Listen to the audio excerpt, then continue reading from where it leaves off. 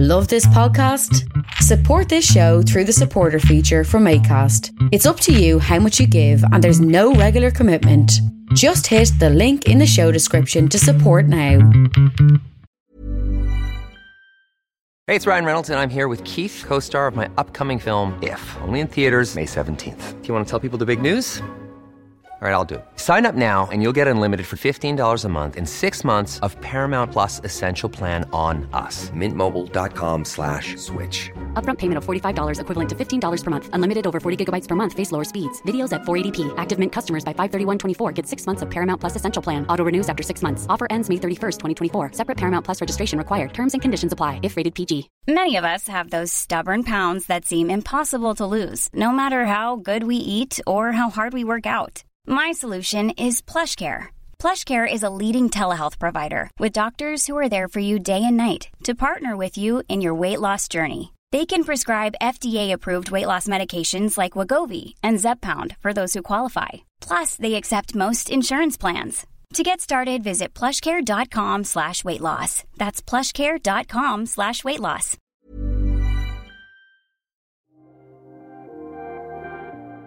Welcome to Jerusalem Unplugged, the only podcast dedicated to Jerusalem, its history, and its people. Your host, Roberto Mazza, will bring you guests discussing their relationship with the Holy City. A journey through history, society, feelings, and hopes for the future. Follow the podcast on all social media platforms at Jerusalem Unplugged.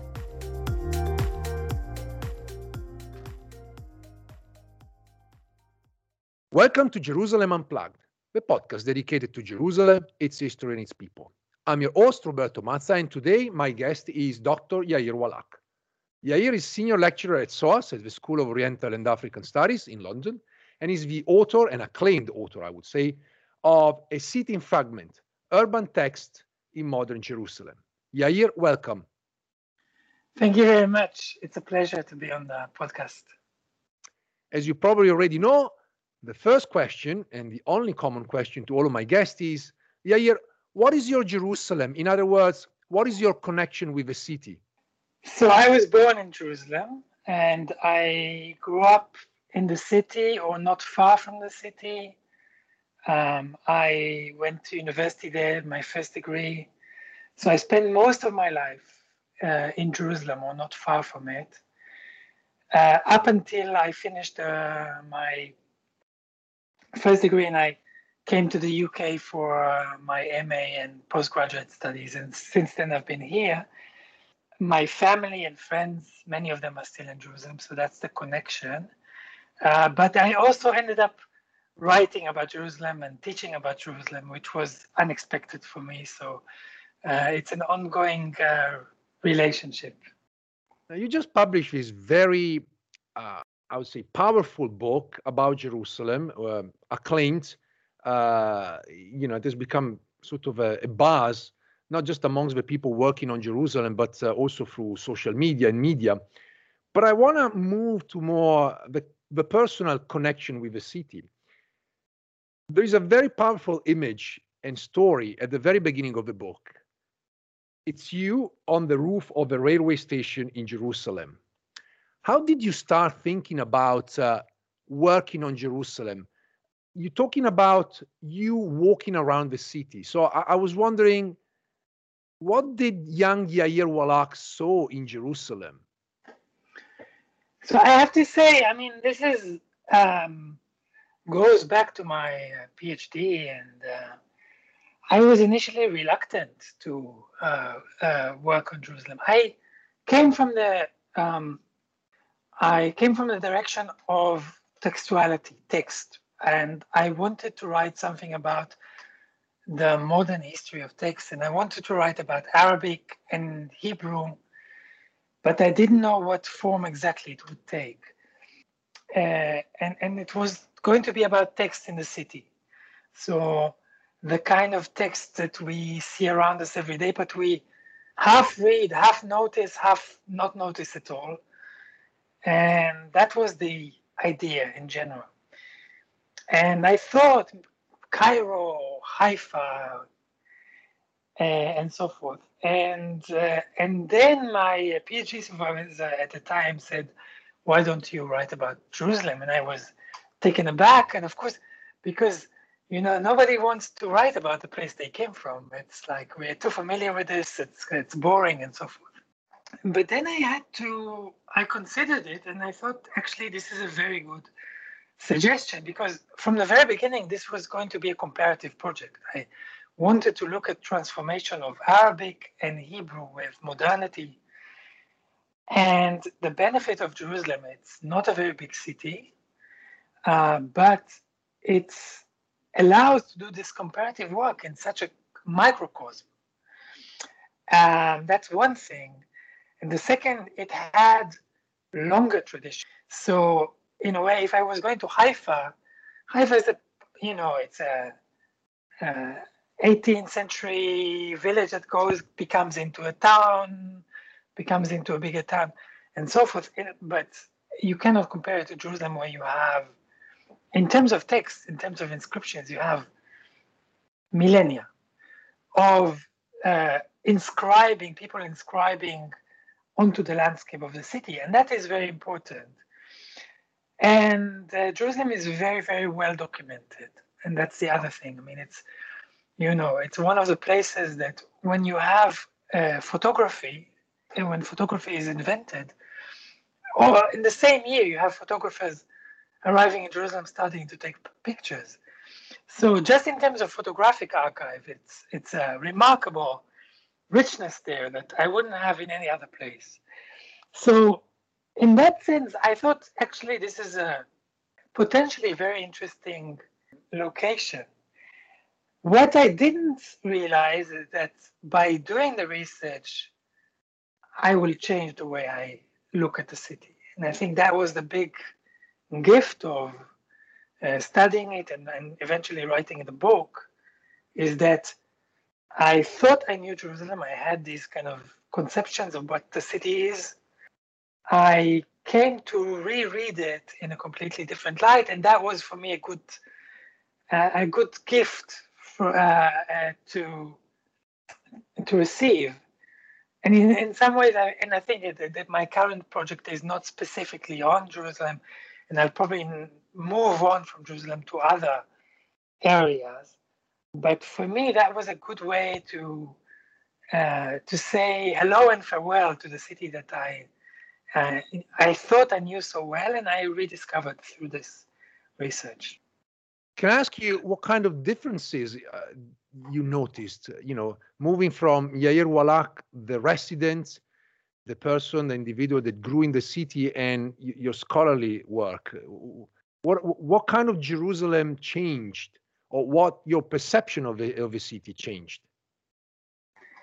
The big thing was reevaluating the modern history of the city, the late Ottoman and the British mandatory period, and through that also reinterpreting Jerusalem of today.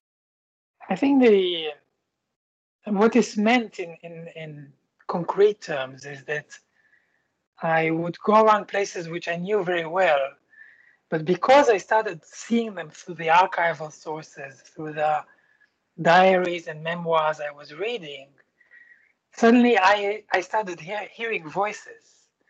The ghosts started speaking to me, and they told stories that I was not familiar with and were surprising. So the same kind of urban fabric, which I was extremely well familiar with, suddenly shifted in my head, was reconfigured into something else. The best example is Jaffa Gate. And Jaffa Gate is, so for me, it was the portal of the old city. It has this kind of large square in front of it, and there's the promenade along the walls, which I knew very well. A relative of mine was in charge of the putting the illumination of the city walls that makes it so striking in the night. So this is all such a familiar part of my childhood, to see the city walls and to see Jaffa Gate and to buy the bagels, the Jerusalem kak in Jaffa Gate with the za'atar. All this is very familiar. Suddenly, I was reading that this was the center of town, and that there was these rows and rows of shops and cafes and banks and photographer studios that were there. And I read various people I was reading, Gad Frumkin, Khalil Sakakini, and they all hang out in those places which are no longer there. It's all destroyed, yeah? And there's not even a relic. There's nothing there to indicate that there was something there that was not just another neighborhood. This was the heart of the city. And for them, this was the promise of tomorrow. And, hearing these people in my head while kind of walking this promenade, which obliterates them and obliterates their memory, that was a very unsettling experience, and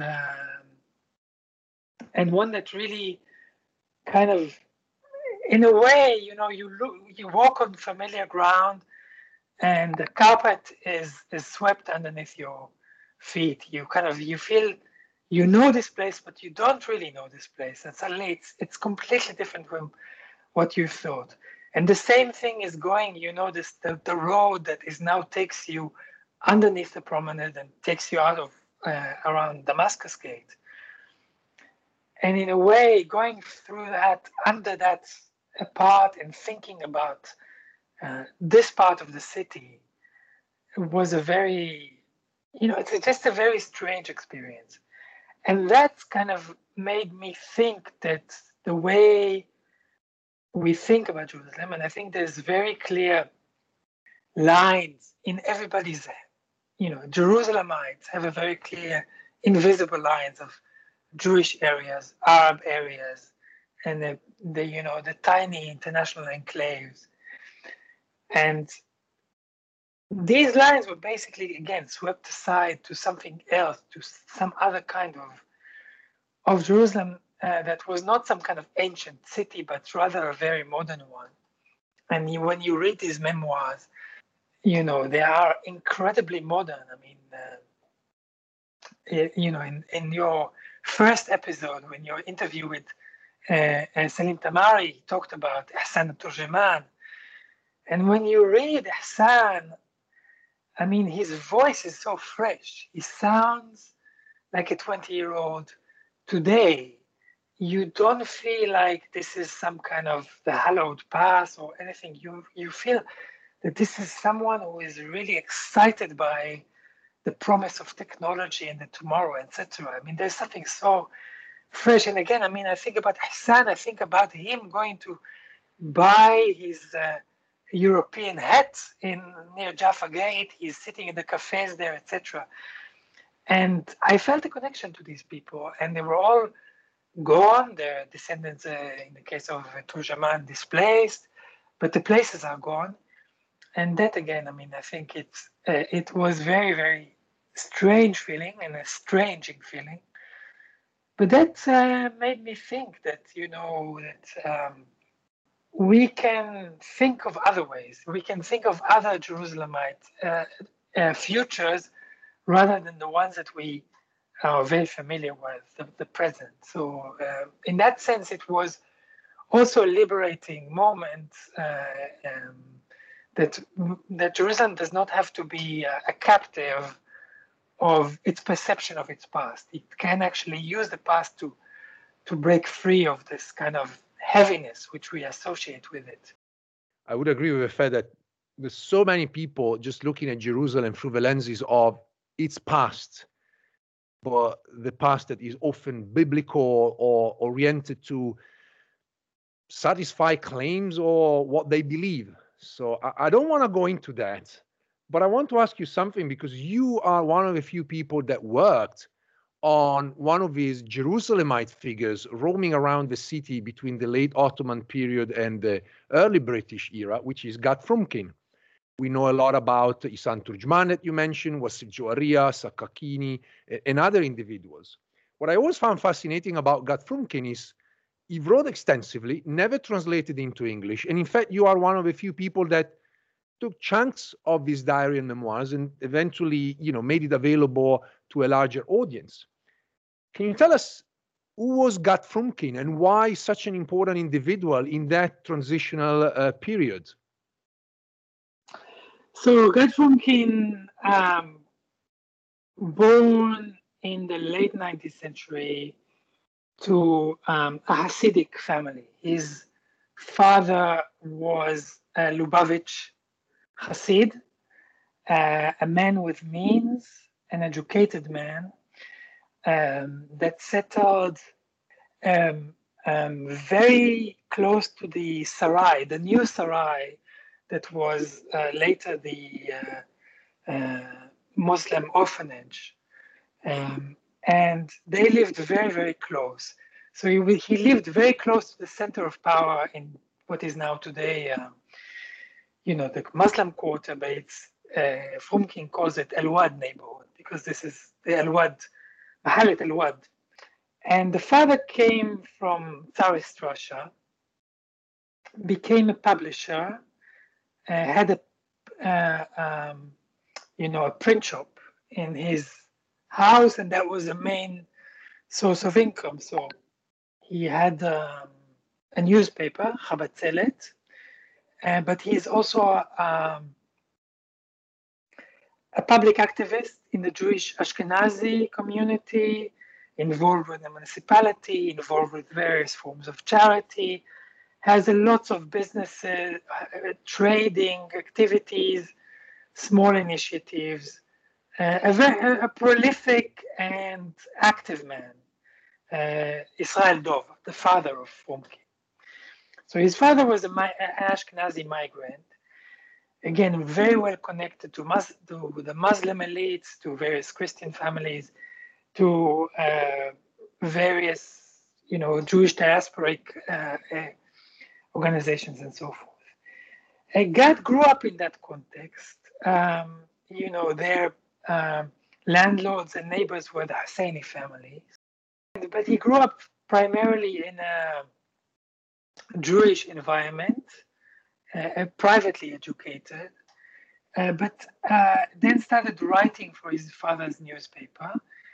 And he was a very ambitious man from the very beginning. I mean, he was someone with grand hopes. And around the 1908 revolution, that crystallizes too. He understands that there's new possibilities. So he is the first one to announce on the revolution in his father's newspaper, according to the memoir.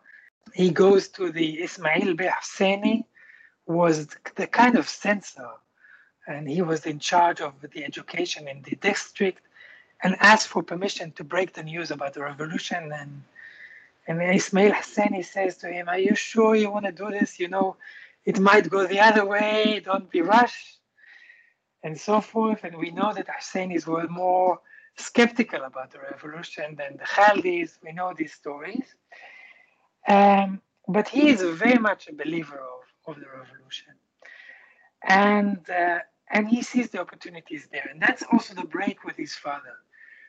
He thinks that Jews should seize on the moment and use this to promote themselves, whether it's through business or through working in the Ottoman parliament and so forth. So he goes to Istanbul to study law. His big hope is to become an MP in the Ottoman parliament. Comes back to Palestine just before the war, and becomes a lawyer, involved with the Ottomans, has very good connections with Jamal Pasha and others. When the war ends, he is there as someone who is, on the one hand, part of the city, part of the local elite, if you want, excellent connections with the Arab elite and so forth. But on the other hand, his father-in-law is a big Zionist, Aaron Eisenberg from Rehovot. and he is familiar with the Zionists. So the Zionists come to him, and Chaim Weizmann says, we want you in the courts. We want you to be a judge. And they push him to take a position of a judge. And within 2 years, he's on the bench of the Supreme Court in Jerusalem. For a young man, this is a meteoric rise. And as one of the justices of the Supreme Court, I think he's effectively the most senior Jew in the Palestine government. We have other Jews in senior positions in the education department, in the trade department, and so forth, but never quite as high, I think. Although this is a judiciary, this is not the government of Palestine. Nonetheless, it's a very, very esteemed position. It's one of the is also influential. So for 28 years, from 1920 till 1948, he's in that position. And within that, he has a lot of power within the Yishuv. He has a lot of power and connection with the Arab elite. And he is very pivotal to various initiatives, which end quite abruptly in 1948, when the State of Israel is established. And out of caution, he steps down from the court because he does not know what's going to come next. But he expects to be part of the Supreme Court when it's reestablished. But he's effectively sacked or kicked out of the court. So you have someone who is the most senior Jew in the Palestine government and in the judiciary that is then not even given a place in the Supreme Court, let alone to be the head of the Supreme Court. And that is because the Ministry of Justice is a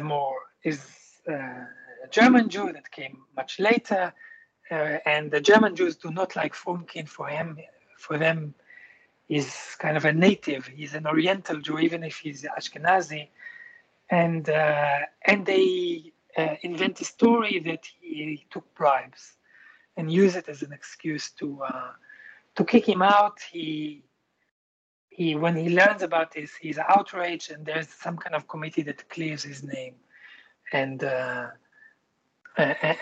the story. He dies not much later.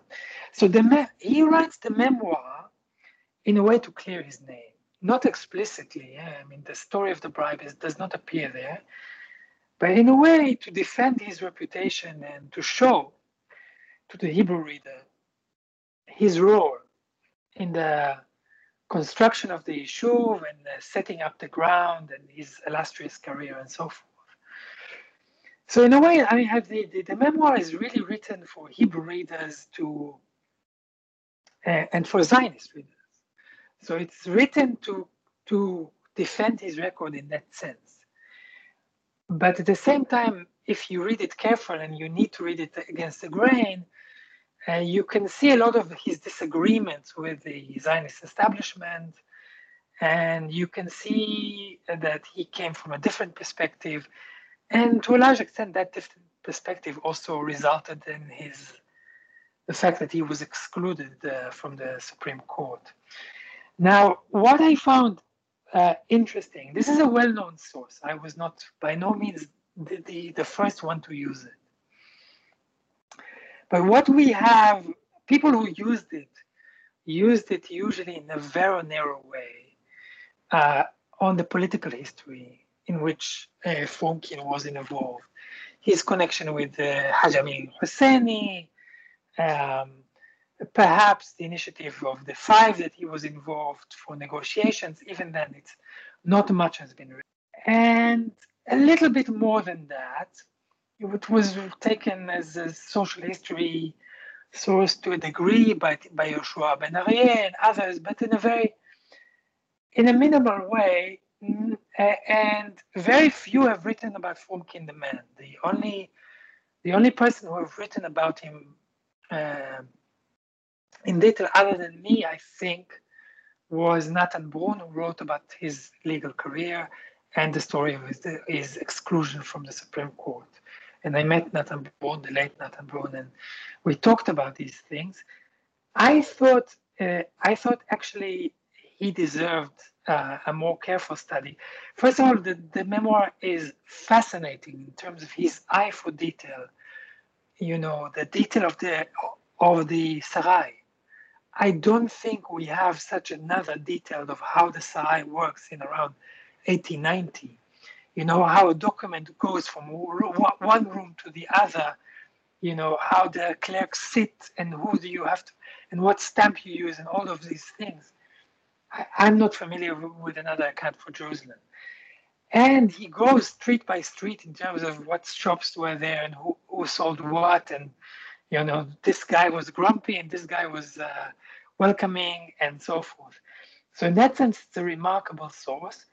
But it's also a remarkable source of on the kind of trajectories that the late Ottoman and British Mandate period allowed, and a way to think of these Jewish communities, and not through the lens of Zionism, and not through this kind of dismissive category, the old issue, which is an ideological category that's designed to make them sound, irrelevant. The old Yeshuv, they are the people of the past. This is the way the Zionists refer to the Jewish communities that were already there in Palestine before they came. Of course, the story is much more complicated, but it's actually not a very useful way because it actually masks such a difference between them.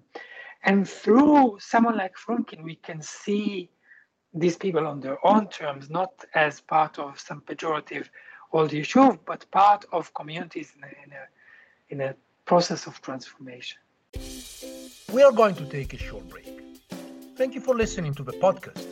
And remember to join the Facebook page, sign up for the Twitter and Instagram accounts.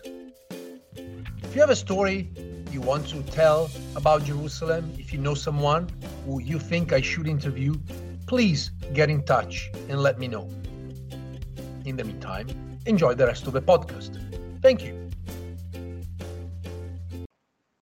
Yeah, and part of his project, at least part of the idea of a podcast is also to revive figures. I mean, a city is made of its people, not just the buildings.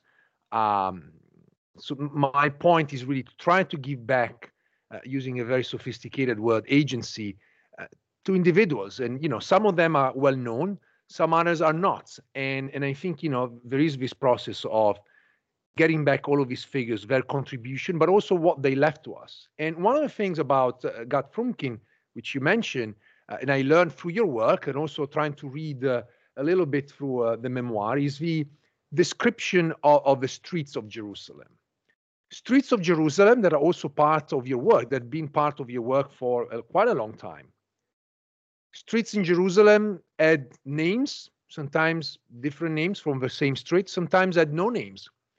But when the British arrived, one of the policy was to naming the streets. So I wanted to bring you here to this point of the question of naming streets around the city. How did that work, and what might be the consequences of, assigning names to the streets of Jerusalem? It's that time of the year. Your vacation is coming up. You can already hear the beach waves, feel the warm breeze, relax, and think about work. You really, really want it all to work out while you're away. Monday.com gives you and the team that peace of mind. When all work is on one platform and everyone's in sync, things just flow. Wherever you are, tap the banner to go to Monday.com. I'm Sandra, and I'm just the professional your small business was looking for. But you didn't hire me because you didn't use LinkedIn Jobs. LinkedIn has professionals you can't find anywhere else, including those who aren't actively looking for a new job, but might be open to the perfect role, like me.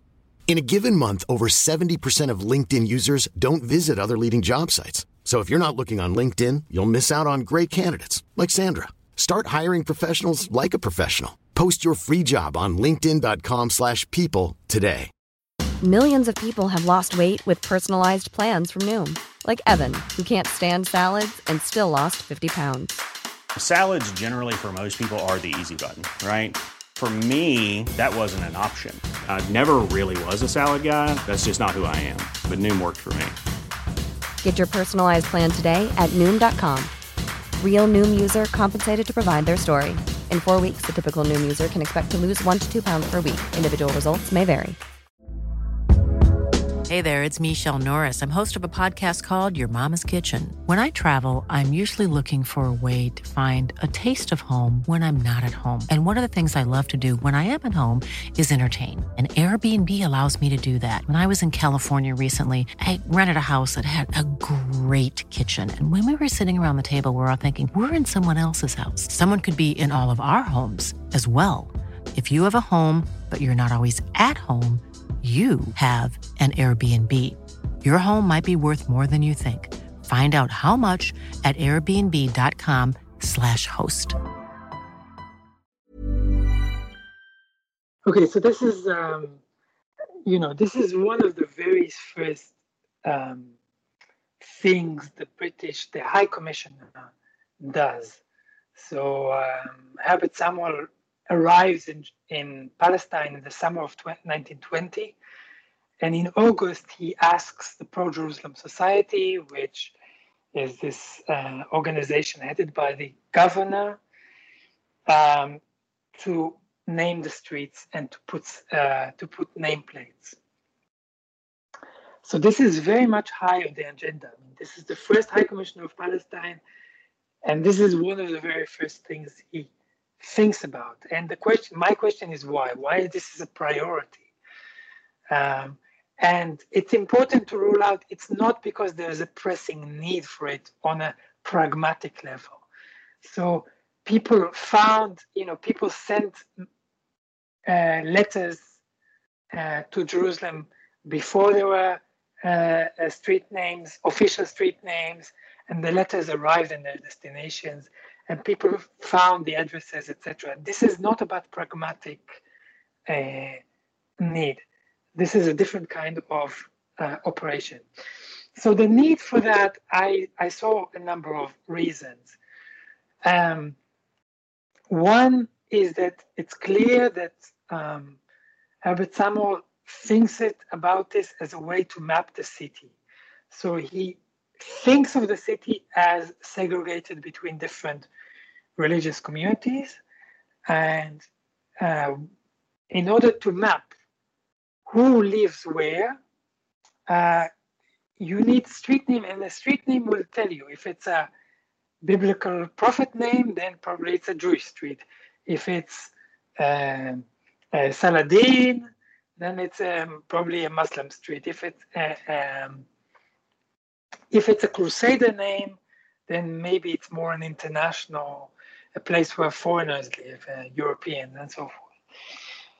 And that was the British thought of calculating their policies on ethnic level and on spatial level, and that kind of enabled them to read the map very easily. They could look at the map and tell you where the Jews live, where the Muslims live, and so forth. In the old city, they thought it's very simple. You have the quarters. Now, in reality, it wasn't the reality. The four quarters of the city, the Jewish, Muslim, Armenian, and Christian, that's how they thought of it. But in reality, we know that this is not how people lived. I mean, we have Jews living in the Muslim quarter. We have Christians living in the Muslim quarter. I mean, this is really a European invention. But that's kind of part of the way of mapping the ethnic makeup of the city, and in some ways helping to make that map come true is through street names. Because if you come and your idea is that Jews in the old city live only in the Jewish quarter, then sooner or later that will also be true. Because in a variety of ways, the British helped that reality to take form. Now, that was one reason. The other reason is administrative, that they wanted addresses because they wanted to be able to reach citizens or residents directly. The Ottomans worked a lot with local delegates, with local power. And when the Ottomans arrived to, for example, for conscription, to see who should go to the military or not, and there's a committee that examines each man that is 18 years old and more. So it sits in one room, and the Mukhtar, the delegate, brings all the men to that room. They don't go around the street looking for these people. So they don't need the addresses. When the Ottomans, they were not to the same degree. The British didn't trust the Mukhtars, didn't trust the delegates. They wanted to be able to have the address. So when they need to arrest a certain Musa or a certain Moshe, they know that they live in Prophet Street 38. So for that, they need the address. And that is the British approach. Now, of course, it didn't work as they planned. A lot of streets remained not signposted, and houses still didn't have numbers up until 1947, 48. But that at least was the intention. The philosophy was, we need the houses numbered, we need the street names, because we want to get to you. If you've done something wrong, you didn't pay your taxes, and everything that we need to know about you, we want your address. And this is not completely new. The Ottomans were moving in that direction, we should say, through census and through records. And the first numbering of the houses, as I say in the book, takes place in 1858. And the population hates it. And, they know that when somebody comes and numbers your house, that probably is bad news for you. They want more taxes, they want you to go to the military and so forth. So that idea of disciplinary state power is something the population is quite suspicious of from the very beginning. And it does happen under Ottoman times, but the Ottomans didn't force it to the same degree. And especially what is very different between the two regimes, two systems of rule, is the ideological dimension. And this is, I think, the most important thing for the British. So the idea of ideologically transforming the city, or enforcing their vision of the city on the city. We should remember that the British had very little money to spend. So they don't have the money to fund large building projects and large constructions and so forth. So that's not a contribution. You look at the public buildings the British built in 30 years, not many of them. There's many important ones, but again, it's not a huge number. But street naming is a very easy, inexpensive way to change the city, to change the way the streets are called. And by changing the name of the street, you change the story that the city tells. And the story they wanted to tell is of Jerusalem as a biblical city, ancient city, holy city, segregated city, and a city that belonged to the ancient past. And you can see this in the names that are chosen, and also the periods that are chosen are the periods that they were closest to, and that is the Bible, including the Christian Bible, and the Crusades. And these are, the groups that get as many names as possible. There's hardly any Muslim names, and so that is very important. And I should stress is that the idea is, I'm not talking just about the old city. I'm talking about the new city, the parts that are really completely new,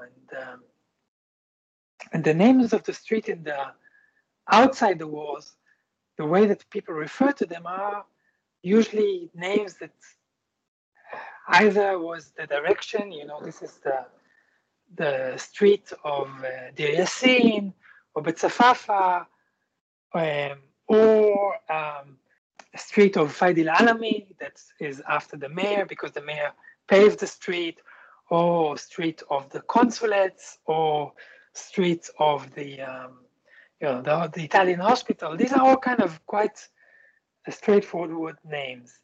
In a way, when you go in the UK, and that's the names that streets often have, Lamb's Conduit, these practical names that survived, not so much commemorative names. And that was also the names in Jerusalem. They changed all these mundane street names to biblical prophets' names and so forth. And by that changed the story, and that you connected to how these street nameplates looked like. They were ceramics in a way that was made very deliberately to resonate with the ceramic tiles of the Dome of the Rock. So in the same way that the decree was that all the buildings in Jerusalem had to be built now, at least from the external side, from stone, so they would echo the old city. In the same way, the street names echoed the Dome of the Rock.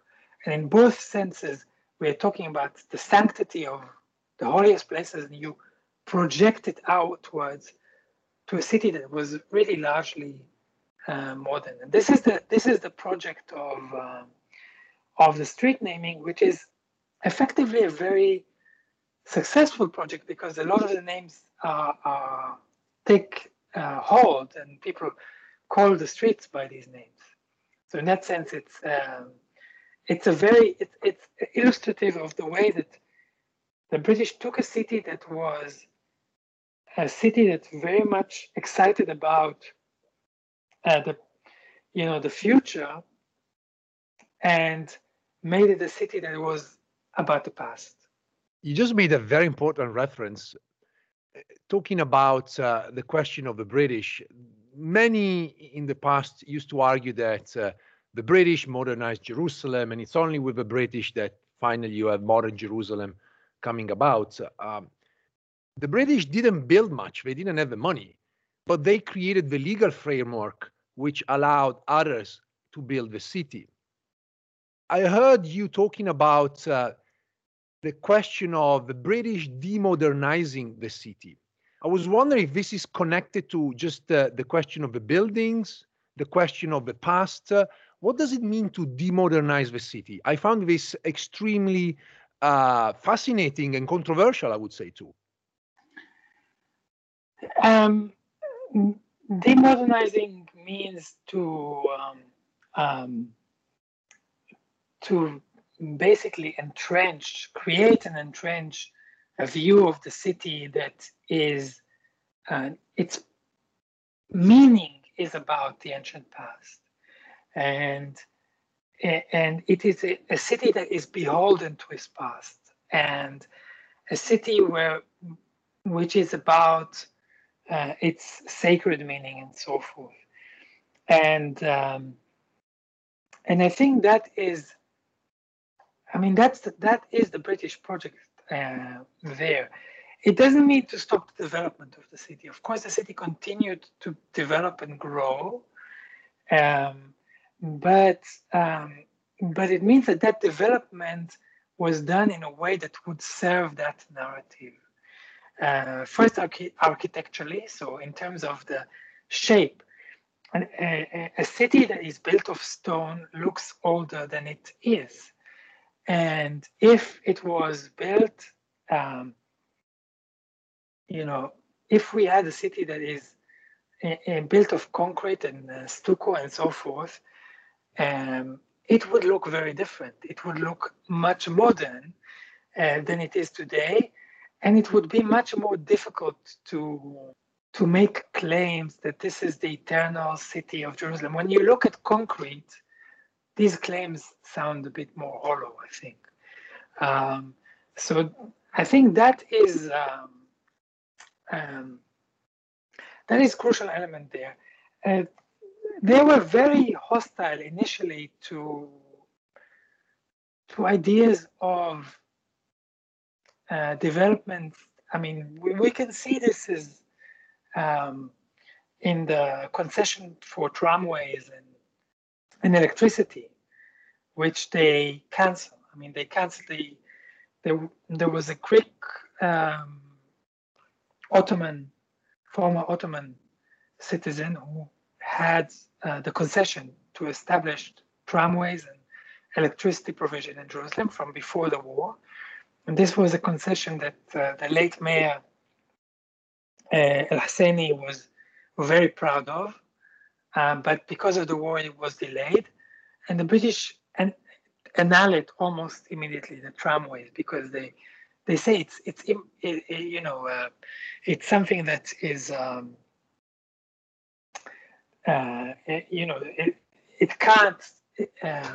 it doesn't belong to Jerusalem, and because it looks too new, and Governor Storrs was very proud of making this joke that the tramways will be laid on the dead body of the governor. He said. I mean, he used to say it in lectures in the U.S.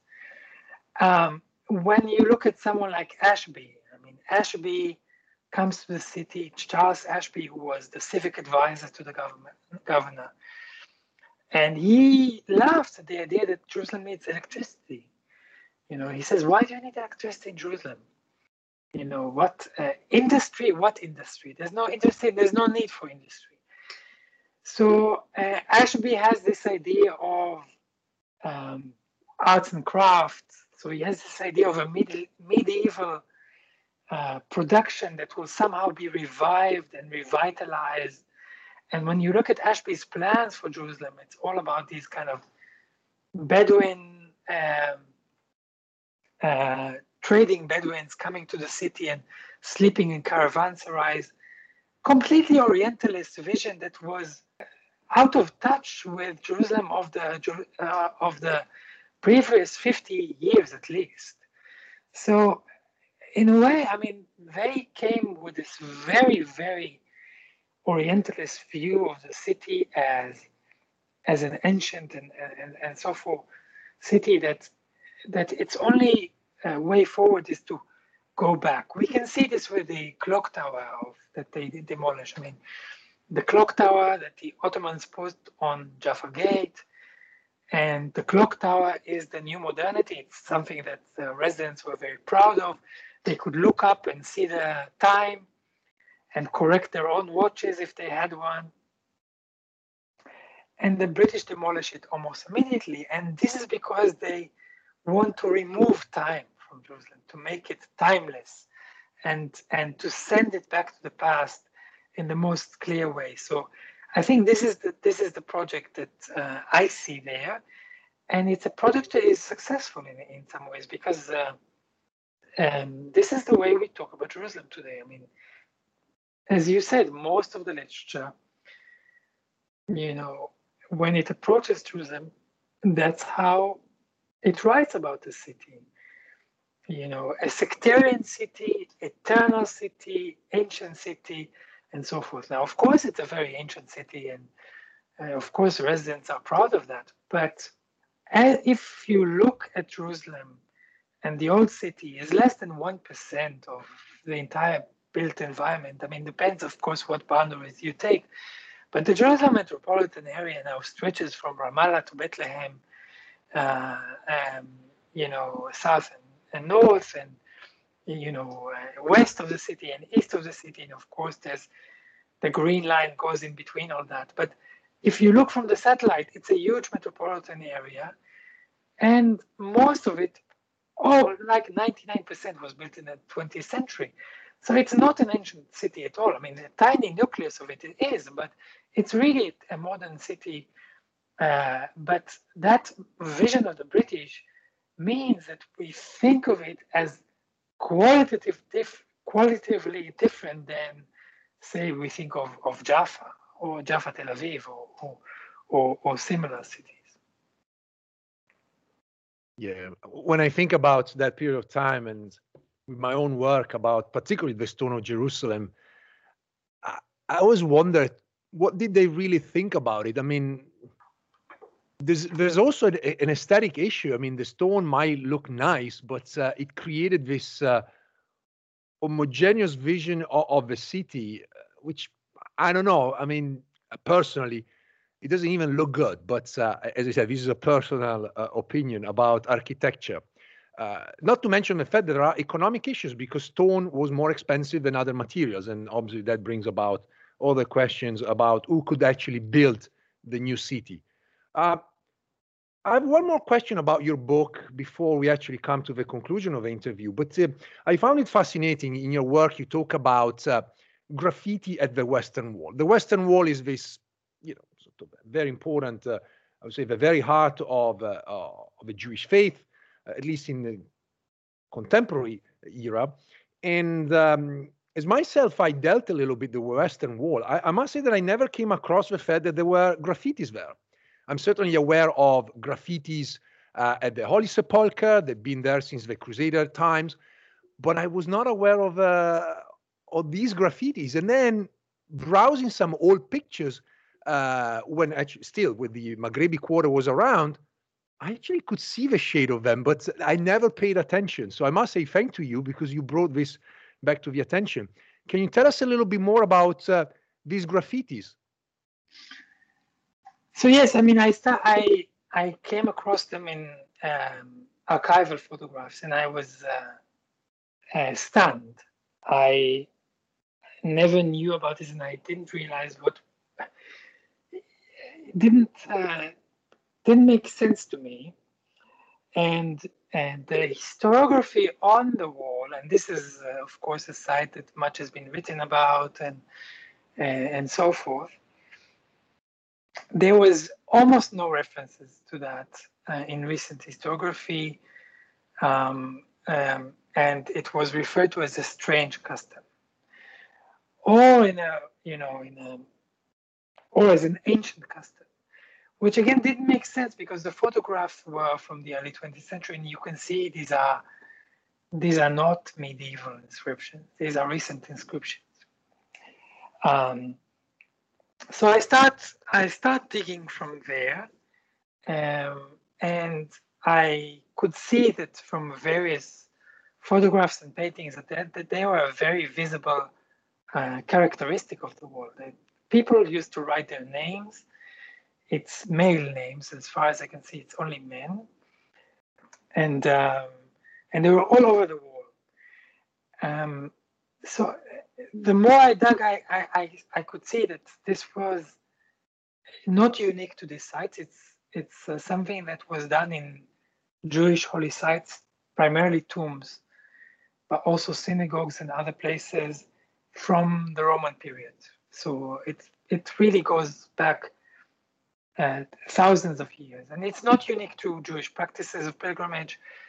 It's, you can find it in Islam, also Christianity, the idea, and also pagan practices, the idea that you come to a place and you write your name, and that name will serve as a blessing for you or for your family and so forth. So this is a very ancient custom. From the late 19th century, early 20th century, you start seeing fascination with it, and you start seeing also condemnations of it, because suddenly there are people who say this is superstitious, improper custom that is not becoming of a place like the Western Wall. So they talk dismissively about this or something that should stop. But really around the 1929 riots and their aftermath, there's a huge amount of attention to the wall, and the inscriptions and the graffiti become part of that story. And after that, the custom is banned. And by that point, you see everybody, all the official bodies, I would say, are on board with this project of banning the graffiti. And that includes the British authorities. For them, this was a potentially explosive site where things can go out of control, and people writing on the wall is one way of things getting out of control. For Zionist authorities, this was a national site, and by pilgrims just writing their names, this is disrespectful. For Jewish Orthodox modernizing authorities, this was again something disrespectful to a site that they understood religiously rather than nationally, unlike the Zionists. And for the Supreme Muslim Council, this was part of Zionist attempts to take over the wall and eventually take over Al-Aqsa Mosque. So they saw it as a Zionist kind of taking ownership over the site. So all of these authorities, they have different perspectives on the site, but they all are united in this idea that the custom should be prohibited. And what is interesting is that pilgrims continued to write their names on this place, but by then they would get arrested. There is police in the wall after 1930, and there's an official rabbi, which wasn't the case before 1929, and the police arrest. And sometimes the rabbi goes very quickly to the pilgrim and says, "Stop writing," but if not, then the police arrest them. And in some cases, I think someone was sent to prison for a month for writing. And the rabbi says, "Absolutely, go for it. This is outrageous what people do in the war." So, I mean, for me, it was remarkable that something that was a very ancient custom overnight becomes something that is banned and is, denounced, and later on forgotten and erased, not just from the wall, but also from memory. And it also said something about the nationalization of this site and the fact that it became a site of conflict, but also this kind of fetishization of architecture. And I will mention Daniel Munk's book, Aesthetic Occupation, which is a very dense, complex book, but fascinating. And he talks about the fetishization of architecture and the holy sites as part of the conflict. You move from a moment in which pilgrimage means hands-on engagement to a situation where holy architecture becomes something that is abstract, almost becomes an image. You can't touch it, you shouldn't touch it. I think that kind of changes in our approach to material culture is really fascinating, and it happens quite abruptly there. So I found it really, really fascinating. One last question. We started the conversation talking about your work, and your work started with you walking around the city of Jerusalem, trying to think about text, trying to discover the city. If you were to walk around Jerusalem right now on the spot, and you would name two of your favorite spots, which one they would be? So, I think the first probably is easy. There's a compound in Abu Tur neighborhood, a Thori, its Arabic name. And it's a compound that belonged to the Greek Orthodox monastery. There's a bandstand in the middle of that I think served for bands in the British Mandatory period, or at least that's the neighborhood mythology. And it's very overgrown. There's lots of houses there that used to be, I think they started as half squatters or something. Or anyway, there's lots of illegal disputes about this compound. And as a result, it's underdeveloped, and it's one of the most beautiful views on the old city from there. It's not the promenade that and it's also very beautiful, but it's also very perfect. This is not perfect. It's very overgrown, and the landscape is stunning. The other place generally is the streets of Nachlaot and the areas of the market, and going to the shuk, the Machne Yehuda market is really one of the pleasures of being in Jerusalem for me. Nachlaot is a very interesting patchwork of neighborhood, which are late Ottoman neighborhood, set up by communal bodies and endowments, basically, initially for the services of different communities. So lots of Mizrahi communities, but also Ashkenazi communities.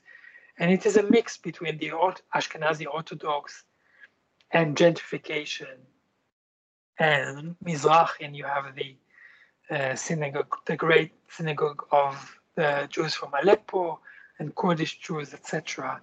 Lots of graffiti, hipster graffiti, and stickers telling you to keep the Shabbat and to give money for tzedakah, and just random stuff. And I think that randomness is what I like. So it's this mishmash. And of course, Nachlaot, if you look at the British planners and administrators in the 1920s, they hated Nachlaot and the place near the Midrash of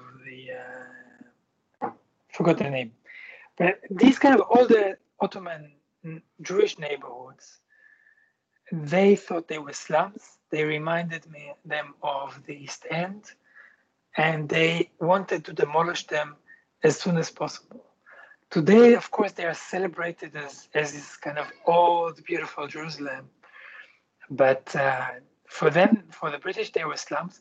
For the Zionist newcomers, the ones that came in the 20s and 30s, again, they were slums. You look at how they write about them, and it's with contempt often.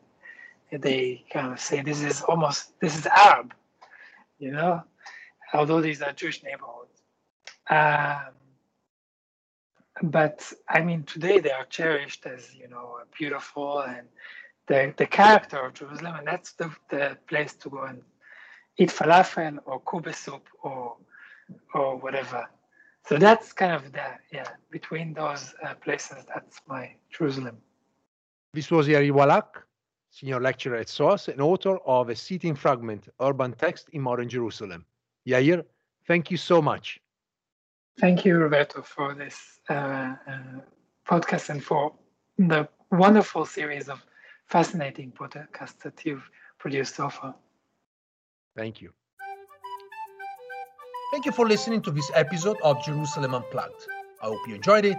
And remember to join our Facebook page as well as our Twitter and Instagram accounts. Feel free to write your comments. Let me know stories about Jerusalem. Get in touch. And remember, enjoy, share, subscribe. Thank you.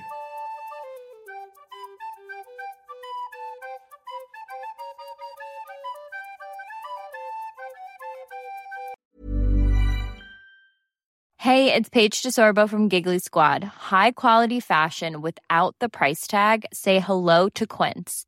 I'm snagging high-end essentials like cozy cashmere sweaters, sleek leather jackets, fine jewelry, and so much more. With Quince being 50 to 80% less than similar brands.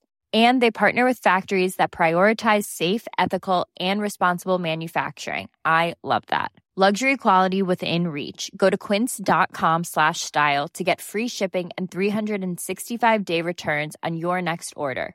Quince.com/style. Planning for your next trip? Elevate your travel style with Quince. Quince has all the jet-setting essentials you'll want for your next getaway, like European linen, premium luggage options, buttery soft Italian leather bags, and so much more. And is all priced at 50 to 80% less than similar brands. Plus, Quince only works with factories that use safe and ethical manufacturing practices. Pack your bags with high-quality essentials you'll be wearing for vacations to come with Quince. Go to quince.com/pack for free shipping and 365-day returns.